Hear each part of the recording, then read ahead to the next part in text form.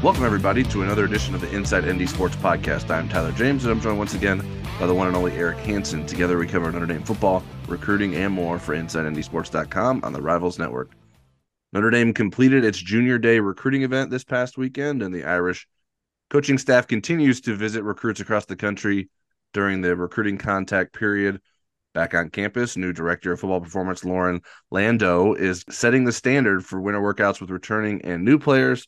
Our guest today is a returning one, but he always brings us a new perspective, and that's former Notre Dame offensive lineman Bob Morton. Bob, thanks for joining us. Tyler, always good to be here. Good to see you and Eric. Hope you guys have enjoyed a little bit quieter times since I think the last time we talked. yeah, it takes a while. It seemingly takes longer every year for the seasons to wind down. December gets taken over, then part of January gets taken over. But we're in a more normal time of year right now. Um, I mentioned Lauren Lando and the winter workouts. I'm curious your perspective. What is the key to taking advantage of the winter workout time of year from a player perspective? Yeah, I think that the winter workout really is one of the very few selfish times you can have within a football program. And I don't mean that like you're not working out with teammates or anything like that, but this is the time that you've really got to investigate like what your body needs to take whatever you've done previously and grow to reach that next level, whatever that next level is for you. And so, obviously leaders come to the forefront with how they work out in the weight room, with how they do conditioning and agility drills. But I think it's one of those. Everybody's got their own individual plan of kind of addressing the growth areas that they have from last year, or maybe that have defined their career up to this off season, and they've kind of counted the cost of what they're willing to do to make those growth areas maybe potential areas of strength moving forward. I think of a former teammate and good friend of mine, Ryan Harris. It was really over the course of a single off season that Ryan went from a really good tackle who was a little bit weak in the upper body. Ryan and I were pretty comparable in terms of our strength level.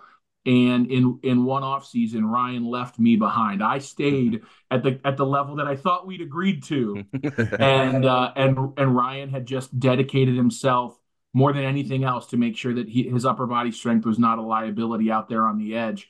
And it was impressive to see. Obviously, he was somebody I respected a lot, played next to for 4 years. But that one off season sticks out in my mind in terms of what he did for his body, for his career. So, Bob, somebody like Emil Wagner, that's 284 pounds, that's going to be in the thick of a positional competition. What's realistic in terms of strength gains and good weight gains between now and when he jumps into that battle here in about 6 weeks? Yeah, over the course of a month and a half. I mean that kind of they've been working when they go home too, right? Like Right. when you have your kind of exit interview that there's stuff that you have to work on before spring ball shows up. But over the next 6 weeks, I mean, you can put on, 10, 15 like really good and workable pounds if you're really committed to the food that you're eating, the types of workouts that you're doing. I think the two conversations that he, like Emil Wagner and others like him, need to have regularly. One is with their position coach. In between my third and fourth year, we went from an offensive line coach in John McDonnell, who liked me playing at around 290 pounds. And when John Latina came in the offseason, John wanted me to play at 305. And so he didn't just want me to go and eat peanut butter and jelly sandwiches and drink milk before bed. He wanted to make sure that the 15 pounds I put on were going to be usable and not just, sitting in my stomach. And so, then taking that information to the strength coach, the new strength coach at that time was Ruben Mendoza, and figuring out how I was going to distribute that 15 pounds in new muscle that I was going to be putting on my body. And just following up on that, you mentioned the coaching regime change. You went from the Willingham era to Charlie Weiss with Ruben Mendoza as a new strength coach. Was there vastly different approaches from those strength coaches, and what kind of things did you have to adjust to? For us, it was. We had a whole new football coach, a whole new strength philosophy. We went from, Mickey Marotti, which was very much a toughness style of lifting, right? Like he really was. I credit Mickey Marotti for getting me on the field my sophomore redshirt freshman year, because even though I wasn't, fast enough, I was tougher because of the time that I'd spent with him. And when Ruben Mendoza came in, it was going to be heavy clean and snatch and Olympic style lifting, which was not Mickey Marotti's forte. And so that was a learning curve for all of us. I would suggest that when you're looking to hire a strength coach as a head football coach, Marcus Freeman, you're going to have at least a little bit of say in terms of that transition process. You want to hire somebody that you can turn things over to, but you also don't want to have a vastly different process to really shock your team and make the next 6 weeks a learning curve rather than a body building 6 weeks. Bob, the big news in college football yesterday was Jim Harbaugh finally leaving Michigan, finally being because he's been flirting with the NFL seemingly every offseason, and it's taken a while here, but the Chargers have hired him. He is now technically the third of four coaches from the playoff to no longer be coaching other team, because Michigan lost their head coach, Alabama, Nick Saban retired, and Washington, Kalen DeBoer left Washington for Alabama. What do you think it said anything about college football that three of the four teams lost their coaches? Does it say anything about college football? I mean, it just reiterates that we're in a new era, right? I mean, whether it's name, image, and likeness, whether it's the transfer portal, whether it's these coaching carousels that the last several offseason have really been characterized by. It's not the same, era of offseason football that I ever experienced, 20 years ago. But I will say this: I'm not smart enough to know what the answer is. But I will say that 3 out of 4 of your college football playoff teams looking for, new head coaches and that whole timing of everything, there's just a feeling in my gut that whatever the operating and leadership body of college football, is and will be moving forward, they've really got to figure out some of this timing in terms of transitions and transfers and hiring and things like that.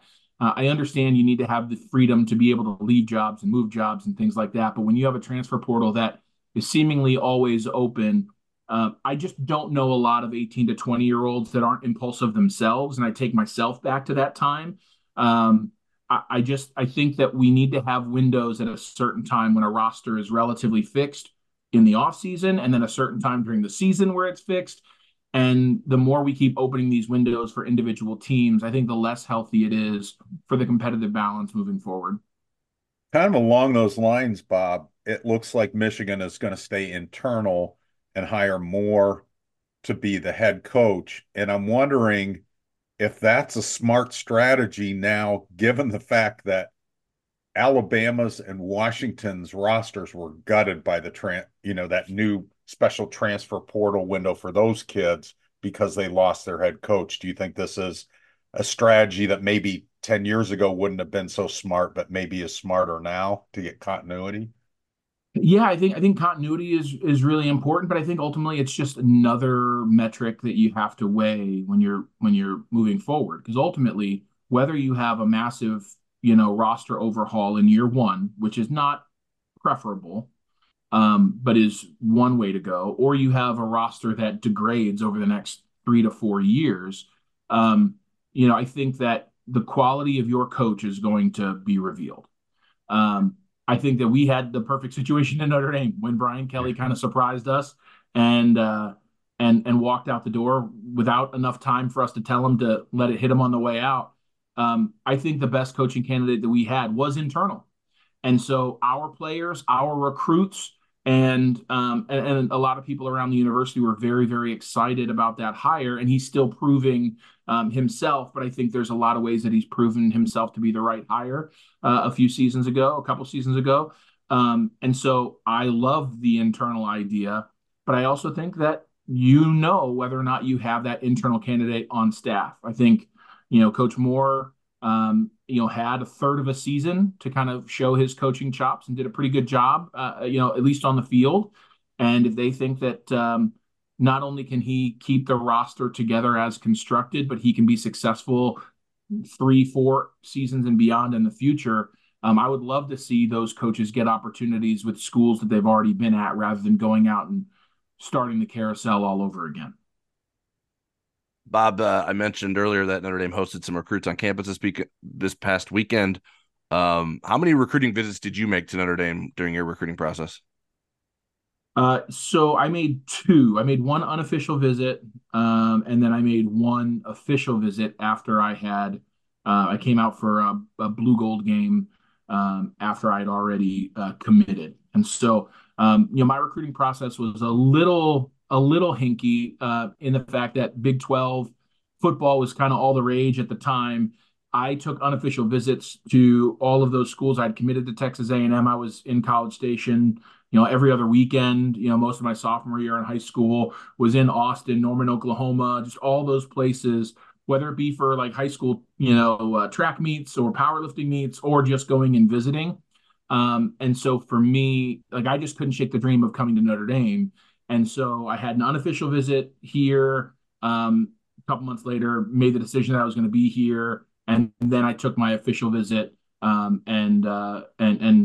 just kind of had committed to keep the recruiting class together when we had the coaching change.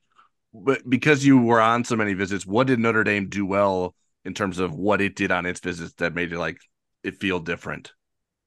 Yeah, it was Notre Dame, right? Like all those other places weren't, and I say that because at least then,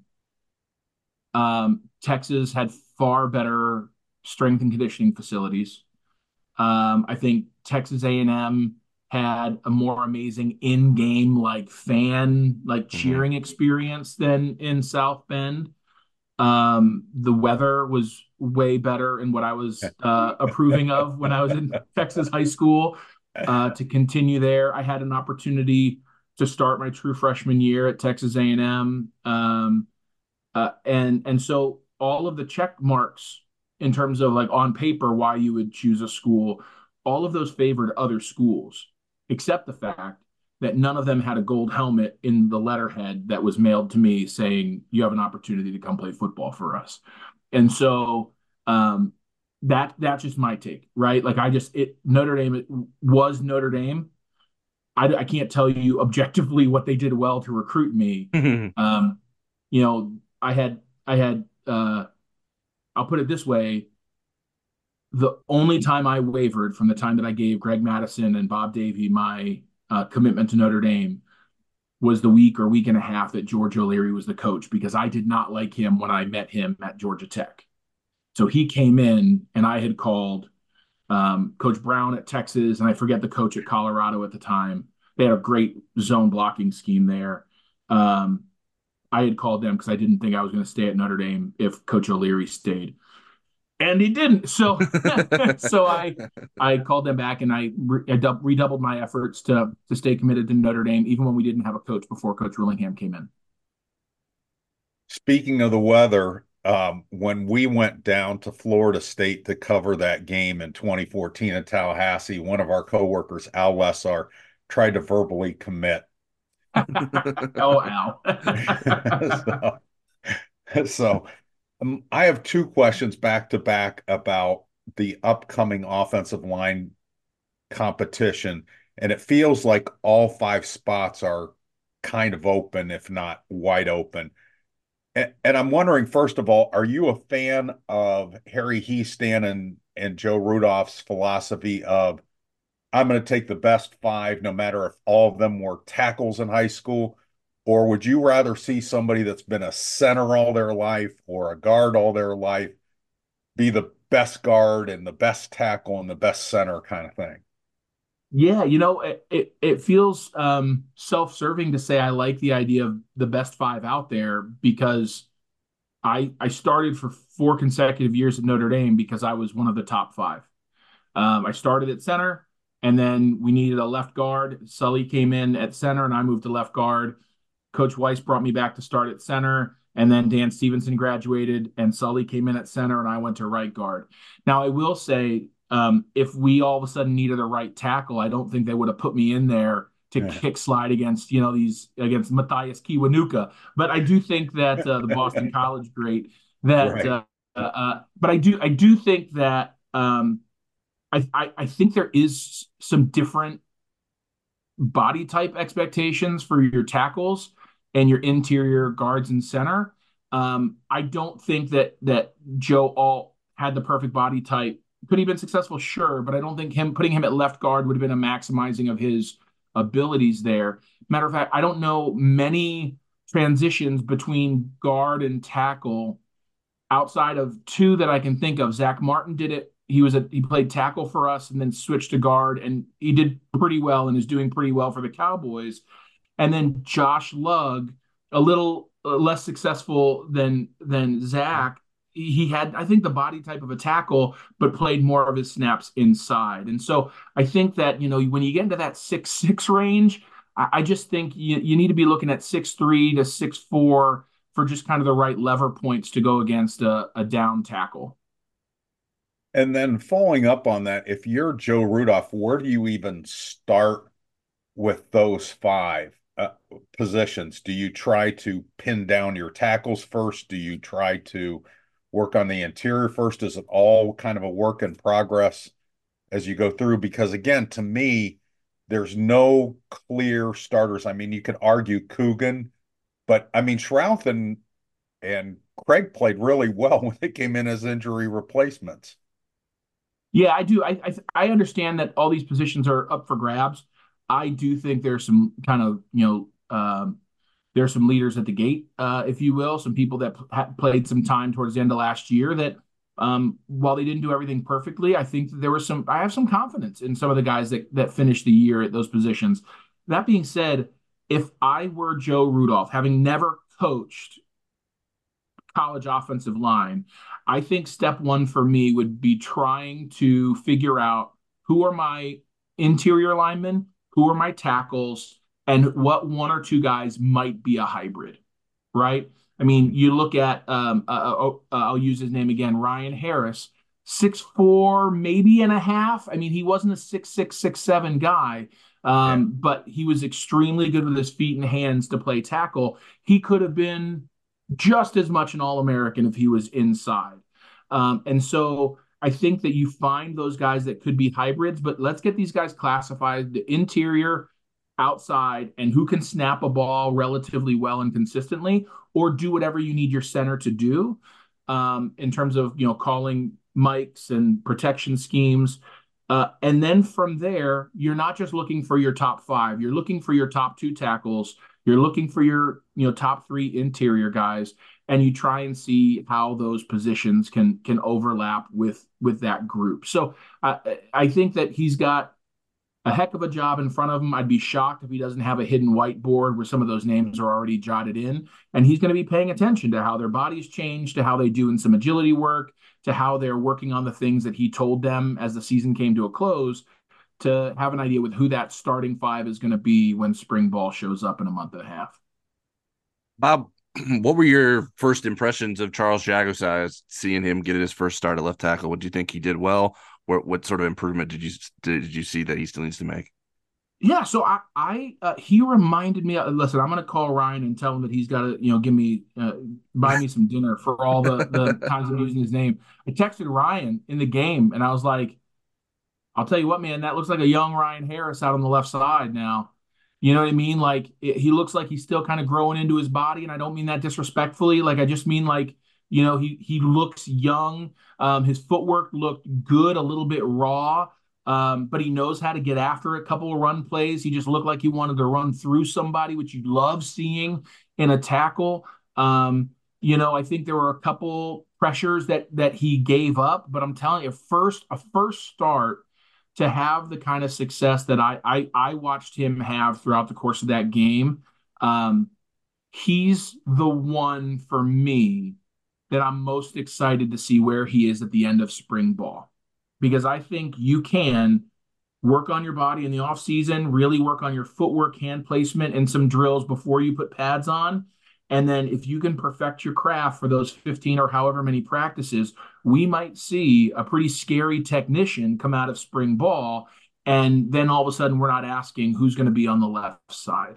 And so I think there's a lot of potential there. I don't want to blow smoke. I don't want him to hear this and think he's already made it. But for start number one, that was a pretty successful debut, at least from my eyes watching him. Bob, Ashton Craig and Pat Coogan were both three-star prospects, and I'm wondering what happens when a three-star becomes a contender to start or as actually a starter, as Pat Coogan and Ashton were both last year. Why did people maybe miss on them as high school seniors and juniors, and then them be able to develop into starters? Because they're not the only ones. And really, I mean, like Nick Martin was really ranked low and ended up being a second round NFL draft choice. So what happens with those misevaluations? Is it just body maturity, or is there something else in the process? Yeah, it's funny. I thought that question was going a different way. Like, what happens almost on the team when a three-star? No, listen. Once you show up, everybody knows the when the freshmen show up, we know how many stars everybody has. And the first practice, when a two-star hits you square in the face mask, you see so many stars, you don't know which ones belong to whom. Like, it just doesn't matter, right? And that's Oh just on the gosh, I'm team. gonna have to steal that. Yeah, well, like, so like the ratings don't matter, right? Tom Lemming, love you. Thanks for my 4.5 stars when I was playing.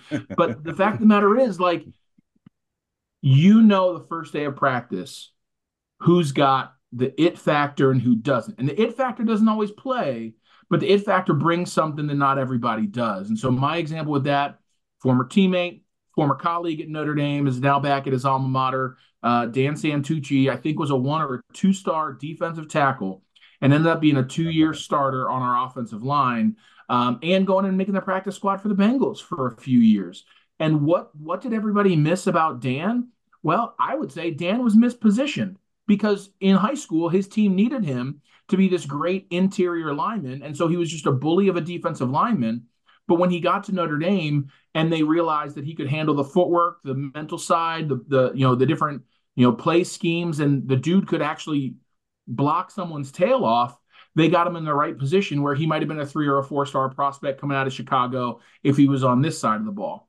Some of it's body maturity, some of it's mental maturity, some of it is the best athletes on any given football team are asked to do more than other athletes, right? I was asked to be a left tackle, and then I got moved to center because we had a great offensive line. They moved me to defensive end because we played so many wing T teams. Like, I might be the only defensive end who played more than 6 games in Texas high school football and never came within 7 yards of the quarterback. Like, that just wasn't, it's just when you're asked to do so much, like, all of that gets on tape, and coaches and people who are putting the ratings out see all of that, and they have to really narrow it down to what would this person do in college. So for me, I was a center who could play interior line. Everything that I did on the offensive side made sense. I did it at a high level against high competition. They threw a lot of extra stars on me. If I played in Massachusetts at a smaller school, let's say I had the same skill set,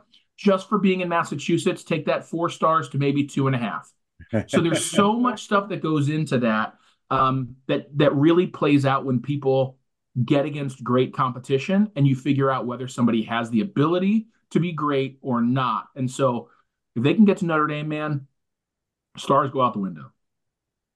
Bob, I feel like something I've noticed and tried to keep an eye on, it seems like there's so much pressure to get ratings and rankings on kids earlier and earlier in the high school process.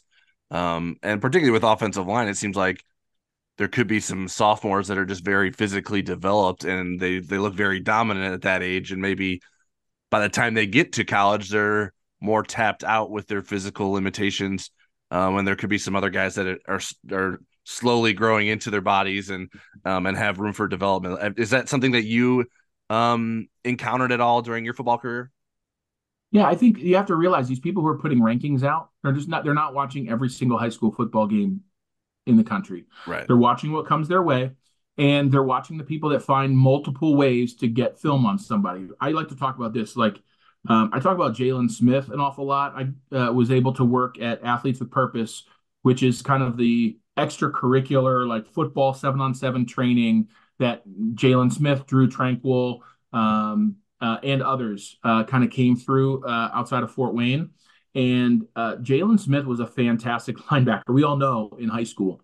Jalen Smith became the number one linebacker in the country for two reasons. One, he was a dominant 7-on-7 football player on a national champion 7-on-7 team.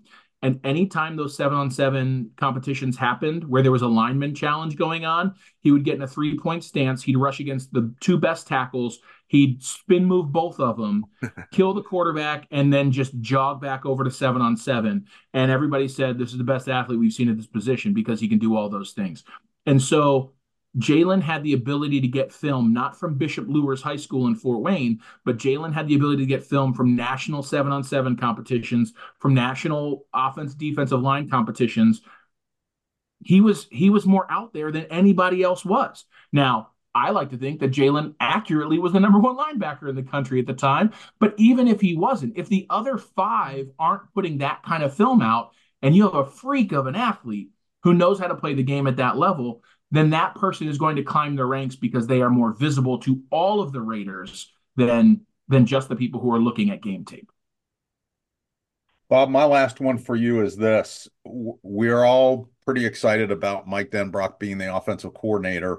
I know he was a position coach and not a coordinator when he coached you, but you've observed him in various roles during his second tour of duty at Notre Dame. And I'm wondering, I get this question a lot, so I'm going to throw it to you. Where do you think his time is best spent this spring? Like with just the tight ends, with the quarterbacks, with the offensive line, with everybody? I mean, how would you prioritize your time if you're Mike Denbrock? So I would say this. I don't think this is not disrespectful to the tight ends, right? It's a smaller position room, right? Like it's not like you got 18 guys in that room, like you might for offensive line. Mm-hmm. Forget those tight ends, man. They're gonna be fine. You know what I mean? Like Especially Notre Dame tight ends, right? Yeah, but you're gonna have time with them, right? I mean, listen, Mike Denbrock coached Scotty Raridan, Eli's dad. They gonna be good. You know what I mean? Like they're fine. And so I just think that he's going to invite them over his house and they're going to develop that individual relationship. But the things that those tight ends need to learn technically right now can be taught by him and through a grad assistant as he's really trying to get to know everybody.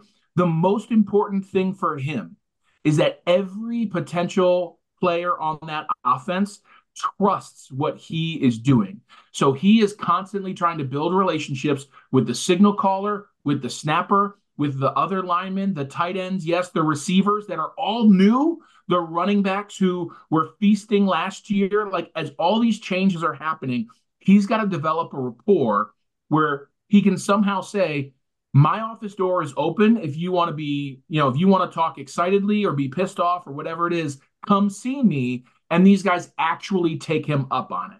That's what's most important for him. The tight end relationship, just by proximity, is going to be great. He's got to find a way to develop a relationship with everybody so that people don't talk about him.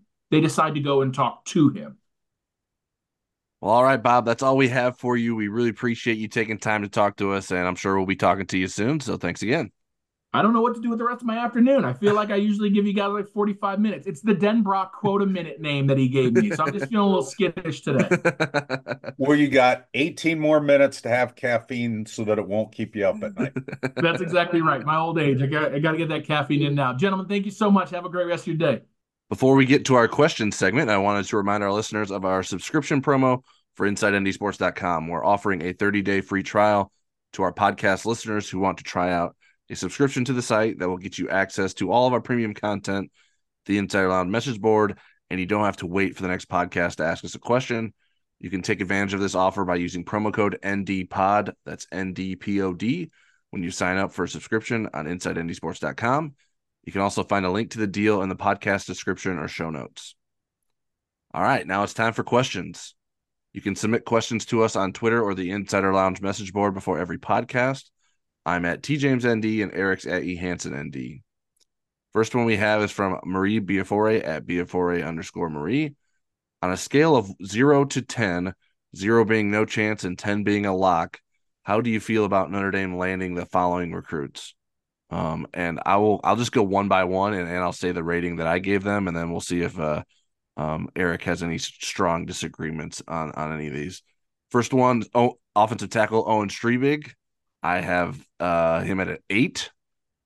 Next That one's sounds good to me. next one's defensive end Damian Shanklin with a 6. Okay, I would probably be a little bit more sure than that, but not by much. So I'll say 7. All right, cornerback Dallas Golden, I have at a 7. And I would put him at about a 6. I know that he has some other schools he still wants to see, although he feels good about Notre Dame. Next is offensive tackle Jack Lang. I have him at an 8. I'll go with an 8 too. That sounds good. Cornerback Mark Zachary, I have as a 7. Okay, that's about the neighborhood I would think too. I guess if we're giving these guys 10s, they would be committed. Right, yeah. I mean, yeah, to me in recruiting, like there's not a lock unless they've been silently committed and they're planning to do it, planning to announce a couple days later. And then if that's the case, I can't really tell you it's a 10 because that sort of gives it away. But um, for the record, I'm not saying that is the case for any of these guys. But next one, linebacker Nathaniel Owusu Boateng.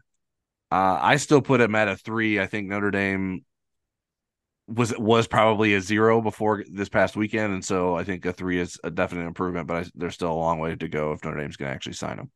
Yeah, that there is a long way to go. I'll give him a 4. I think if his decision-making process drags into the fall and he sees the young linebackers on this team and the way they play and so forth, that may be helpful. And if he ever sees the sun in South Bend, that would be helpful too. Next one is cornerback Devin Williams. I have Devin as a 5. I don't have a pulse on that, so I will copy off of your paper on that one. All right. Wide receiver Elijah Burris, I put at a 6. And I think that's good considering his other offers. That's Plaxico Burris's son. Plaxico played in the NFL and played at Michigan State, and I covered Plaxico. And he kind of profiles as a kid in a family that would like Notre Dame. Not always do they go to the dad's alma mater. A lot of dads like the Notre Dame thing. But I think as he goes through, his summertime and camp work, he'll probably get some more offers. So he's probably not close, but 6 sounds good to me. Yeah, that would play a role in my 6 is that he's only now starting to get some real offers, and so I think it's too early to say like what other schools may like actually pique his interest if he gets offered. So I didn't want to go too high on him. And then lastly does CJ May stick? CJ May being the defensive end from Alabama, committed to Notre Dame, and I think Notre Dame's a good spot for now. He continues to show interest in Auburn, but I do think if you ask me right now that I think he will stick. Yeah, I think, you know, I think it's pretty typical, especially from kids from that part of the country, to kind of uh, get nostalgic about being in the South and home and closer to familiar things. And I think you have to kind of work through that wall of going so far away. So I think him keeping the door a little bit ajar, I don't think is unhealthy. So I think he sticks as well.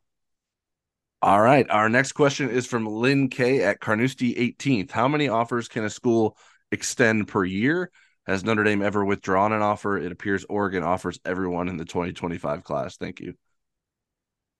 So really, there's not a limit on offers. There's a limit on how many people can take, or at least there used to be a limit on how many people could take official visits to your school. I'm not sure if they've amended that number. It used to be 56 in a cycle.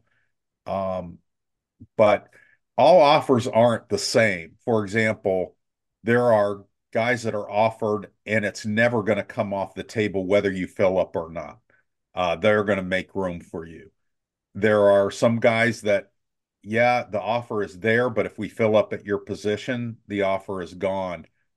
And then there's some offers that are not even convertible, or they're not, you can't convert them into a verbal commitment at the time. It's more of a, we're interested, we'd like to see more of you, maybe at a camp kind of thing. So I'm sure if everybody verbally committed to Oregon today, a lot of them would be this, we want to see more of you kind of thing. Has Notre Dame withdrawn? Yeah, when a position filled up for academic reasons and for character issues, they've withdrawn offers. Yeah, I mean, it's just like an offer is it's very theoretical. It it's basically an invitation to continue talking. And like to the withdrawal part, like, yeah, Notre Dame will move on, but there's not like some sort of formal process where like, okay, you no longer have an offer. They don't go back to every kid and tell them they don't have an offer. Usually the communication just sort of dies out. And if the kid is really like trying to get in touch with the school, then they'll say, hey, They ghost you. Yeah, exactly there. They ghost you. See, Eric's more hip than me. Um, so yeah, I mean, offers are just a way to continue the conversation. And it's up to the recruit to sort of figure out how serious the offer is. I think it depends on, and I think schools and like Notre Dame treat offers differently. If they think like, hey, this kid, if we offer him, he's going to want to come here, they might not offer him right away because if they're not certain they want to take him, they don't want to put themselves in a bad position that they have to tell the kid no. So I think that there is a process with deciding when and how to offer kids. But yeah, there's no limit. You could send out an offer to everyone in high school if you really wanted to, because it just doesn't, there's no like tangible meaning to the offer. Like an offer means something differently for every different recruit and every different school. So it's just um, a weird part of the process anymore. Like it's not like you're the 30 top players in the class you're going to offer. Notre Dame will offer. I haven't been tracking the numbers as of lately, but it's usually somewhere between 100 and 200 and somewhere in the middle there of guys per class. I would need to look that up to make sure that hasn't changed significantly. I don't know that it has, but there's lots of guys that get offers that don't end up um, turning into much of anything. And there's some people that are better at getting them than others, and it's not always your star rating. The guy that I remember that was best at getting Twitter followers and offers was Parker Boudreaux, Yeah. lineman from Orlando. He had like more than anybody that I've ever seen in terms of offers, and he had a big social media following. And I think he's like a pro wrestler now, isn't he? Yeah, he's been in the pro wrestling game. He's like in a lower level, and I think has had some In the trouble minor leagues. trouble like sticking in and growing at a rate that I think maybe he would like. But now I'm speaking for him, and I have no idea. I haven't talked to Parker Boudreaux in a very long time. Next question is from LDL Go Irish on the Insider Lounge. Where is the team with respect to health of their tight ends, and how many years of eligibility does each player have? I believe Notre Dame needs them all on the roster. Any concern that a healthy tight end leaves for more playing time elsewhere? I mean, they could. I don't think that there's a candidate that jumps out at me right now, given some of your questions about health concerns. So the two that are on One the already did, comeback, right? The one that, I mean, there yeah, was a chance that one would and one did. So Holden Stays took off. right. So the two that are coming back from injuries, long-term injuries, are Kevin Bauman and Mitchell Evans. They each have ACL tears. Bauman's was about 2.5 months earlier. He got hurt in August during early training camp, and then Evans was during the season. And then the other ones should be healthy. You have Eli Reardon, and you have Cooper Flanagan, Davis Sherwood, and then Jack Larson is an early enrollee. Yeah, I think um, a good reminder, folks, that we have a scholarship chart on our website that you can check out. If you just go to InsideNDSports.com, you go under football, there's a scholarship chart. So that can keep you clued in. I'll run through those real quickly. There's 3 seniors in their final year: Mitchell Evans, Davis Sherwood, and Kevin Bauman. 1 junior with 2 years left, Eli Reardon. 1 sophomore with 3 years left, Cooper Flanagan, and then 1 true freshman, and Jack Larson. Um, I think Mitchell Evans should be on track to return for next season. We'll see like how like where he's at in that process. I mean, we're still talking months out from that recovery. You feel bad for Kevin Bauman because every time it seems like every time we start up a new spring football session or a fall football session around Notre Dame, you go to practice and you see Kevin Bauman with the injured guys. He just has been perpetually injured. So that's the person I would be the most concerned about not being available to play, just because he has a long history of not being available to play. But Eli Raridan certainly has come back from his two injuries, and looked strong at the end of the year. So I think Notre Dame's in a good position with its tight ends moving forward. Certainly, you would feel the best if Mitchell Evans is ready to go and fully himself by the beginning of the season, and we'll see how that recovery proceeds. And I had an interruption there, but did you say Bauman had 1 or 2 years? One, right? He actually has a COVID year. That's the weird part, is some of these guys that have COVID years that are older have more years of eligibility than guys that are younger than them. He's in he still has a COVID year if he wanted it beyond his redshirt year. Got it. All right. That's the last class. We won't be talking about COVID years much longer. All righty. That next year, those guys will have a decision to make about a sixth year, and then they're done unless they're coming from the Citadel as a 30-year-old. Then they'll be here going. Sorry, go ahead. All right. Next question is from @Charles W. Wolf. What is the biggest improvement over 2023 do you hope to see from the team in 2024? For me, it's pretty simple. An offense that can stand up in big games. The defense certainly did. If Notre Dame's offense does that in 2024, given how good I think the defense will be, Notre Dame has a very good chance to be a playoff team.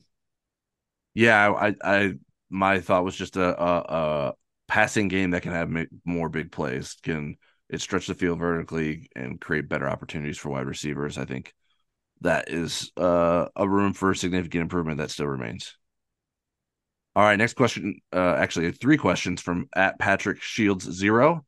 What are your expectations for Notre Dame? Let's go one by one. What are your expectations for Notre Dame and specifically ND football under Pete Bavacqua? I don't think that Pete's going to stray too far from Jack Swarbrick's model and what he was doing. It was working, and those guys seem to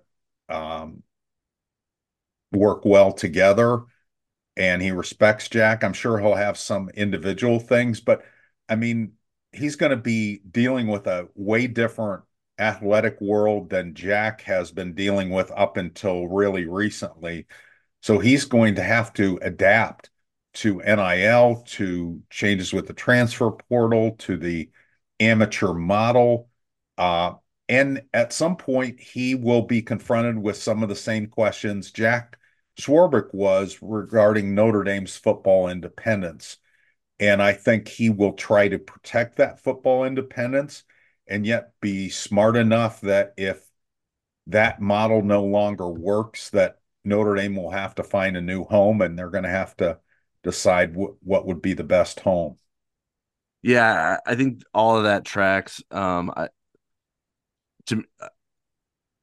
first thing that came to me is like, does the athletic director at Notre Dame change the expectations? I don't think so. Like Notre Dame has the expectations, and that person is responsible for trying to get them to meet them, right? I think that is the way I sort of view the athletic director. Like, I don't think the athletic director is changing Notre Dame football. They are now one of the stewards for the program.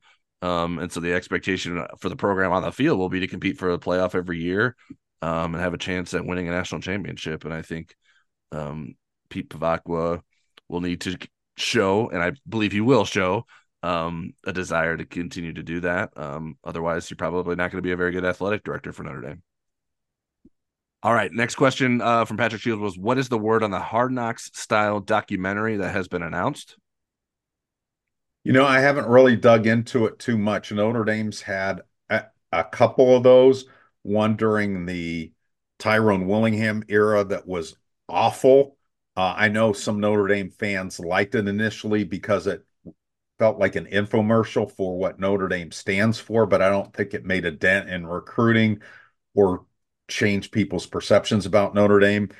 I thought the one that they did with Team 127 with Brian Kelly was pretty interesting. And I do think that it opened some eyes with recruits and gave people a different perspective of the Notre Dame football program. And I enjoyed that one, not just because my voice was in it a few times um, on the radio, but I haven't really dug into the details. Maybe Tyler has. No, I don't know much about it. I mean, they haven't shared many details, and I don't I don't know how much details there are to be shared. I'm curious, like, will it be vastly different than the content that Fighting Irish Media already provides? Will it just be repackaged content? Like, how differently will that be? Will it be university provided? Will it just be NBC folks leading that? I don't have the answer to any of that stuff.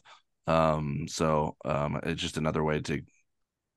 I think it's more about providing content to Peacock, and then a potential like way to get recruits interested. But um, if it's It on was Peacock, something Brian Kelly definitely pushed for. He thought it would help Notre Dame. But yeah. you're right. I do think this is Peacock driven. All right. Last one from Patrick Shields is, what is the over under on alternate jerseys this year? Well, Patrick, you probably know that jersey questions are not my specialty. And over unders are my specialty. I'm gonna guess two that they'll have a green jersey and a green game of some sort at home, and that there will be a special jersey for the Shamrock Series game, which is the one game that hasn't been announced on the schedule, that I anticipate will be in Yankee Stadium against Army, but we'll see if there is a sharp left turn at the end of that negotiation. Yeah. I would just like they wore all white this year. Now the white jersey's the same, but the white pants were new. So like to me, that's an alternate jersey. I just don't know how specific people want to be if you're talking about the jersey or the pants. So last year they had three, so I would probably set the over under at 2.5, because I think there will be probably at least two, and then it's up in the air to see if there would be a third. So I would set the over under at 2.5. All right, Mr. Nev at Mr. Irish Red asked, would Notre Dame accept a student right now that entered the transfer portal from Michigan, or would that player have to wait until summer session to transfer? For me, I think it's probably too tough of a turnaround. You're getting to the end of the second week of classes here. Um, and Michigan actually started a few days before Notre Dame did. So I think there's schools that could do it. I think Texas is somebody that um, would be able to take some of those Michigan guys, but I would think most of them would have to wait till spring. And when you figure you want to visit the schools and you have to, send things through admissions, and most people weren't anticipating those players being in the portal, so they'll have to do some research. It just doesn't seem like it would work really well. Yeah, the last date for all class changes for Notre Dame spring semester was January 23rd. Now, would they make exceptions for the football program? I wouldn't totally rule that out. But at this point, I don't see that as being realistic. The only thing that there may be an exception for would be graduate students. Um, I don't know that people totally realize like how sort of different the process is, and how much of a student some of the graduate students actually are, or how little of a student they actually are. Um, like a lot of these guys are non-degree seeking graduate students, and that's, I know it might um it might hurt someone's feelings that it's like, no, Notre Dame is an academic institution. These guys need to be coming here for their graduate degree. But like, I, some guys take that very seriously, but some guys don't. And so maybe there would be a way to make that work, because Notre Dame has done some interesting things with graduate students in terms of the workload that they're required to take, and whether or not they're actually going to get a graduate degree from Notre Dame. Yeah, for instance, Sam Hartman didn't have classes at all in the summertime. I remember sitting down with him and I said, "Well, what classes are you taking?" "Oh, they let me have the summer off." Like, "Oh, okay." All right. Last question we have is from SJB75 on the Insider Lounge. What should Michigan do now that Jim Harbaugh is the head coach of the Los Angeles Chargers? Is Sharon Moore the best choice for Michigan football going forward? Well, I would throw him under the bus in terms of all the allegations that are still hanging out there so they can say, we got rid of him, don't penalize us. And I think more given that Michigan would need continuity, and he does seem capable. I mean, you don't want Larry Coker. And if you remember, Larry Coker took over Miami, won a national championship in his first year, and then the program just went downhill after that. So you want somebody that's both the long and the short-term solution. And Moore seems to have the qualifications people were looking for. His name came up as candidates for a lot of the other jobs, so why not Moore? Yeah, More is more. more is more. I think it's interesting because I think the Notre Dame Brian Kelly to Marcus Freeman situation was similar in that like the value of continuity, their continuity was valued there. Like Jack Swarbrick thought that was important. I personally don't think you should make a hire based on keeping the current team together because it's going to change so much. Like a year from now, even if everyone stayed on board, like it could drastically change 1 year from now. So like, why would you make so essentially you're making a 1 year decision if continuity is what you're really driving for. Like I know like in reality, you're keeping a recruiting class together.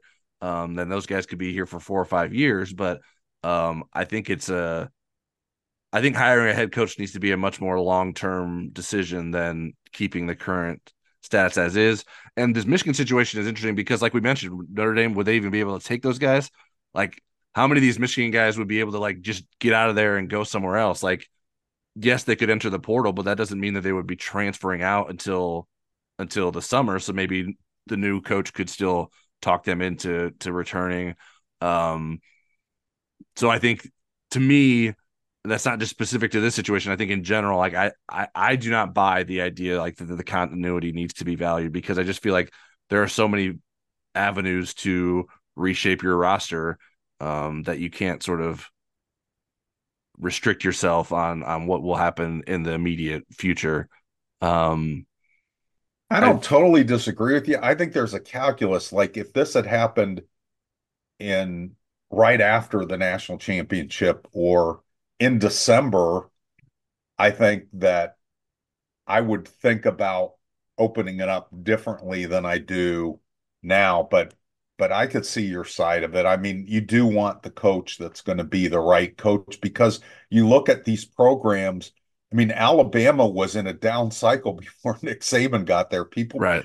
think it just went from Bear Bryant to Nick Saban, and there were some dark days in between there. Yeah. So if we're not talking about Sherrod Moore, who do you think are like the best guys out there? Who are guys that you think that I mean, maybe we're talking beyond just Michigan here, but I think Michigan is the focus based on the question. Who are guys that you think would be worthy of Michigan going after if they went outside of Moore? I'll tell you, Pete Thamel threw a few guys out there before it became apparent to him and the other people at ESPN that Moore likely was going to get the job.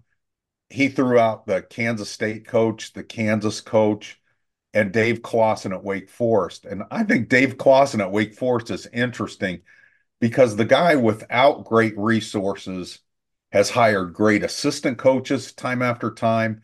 He's recruited above Wake Forest's level and developed above Wake Forest level.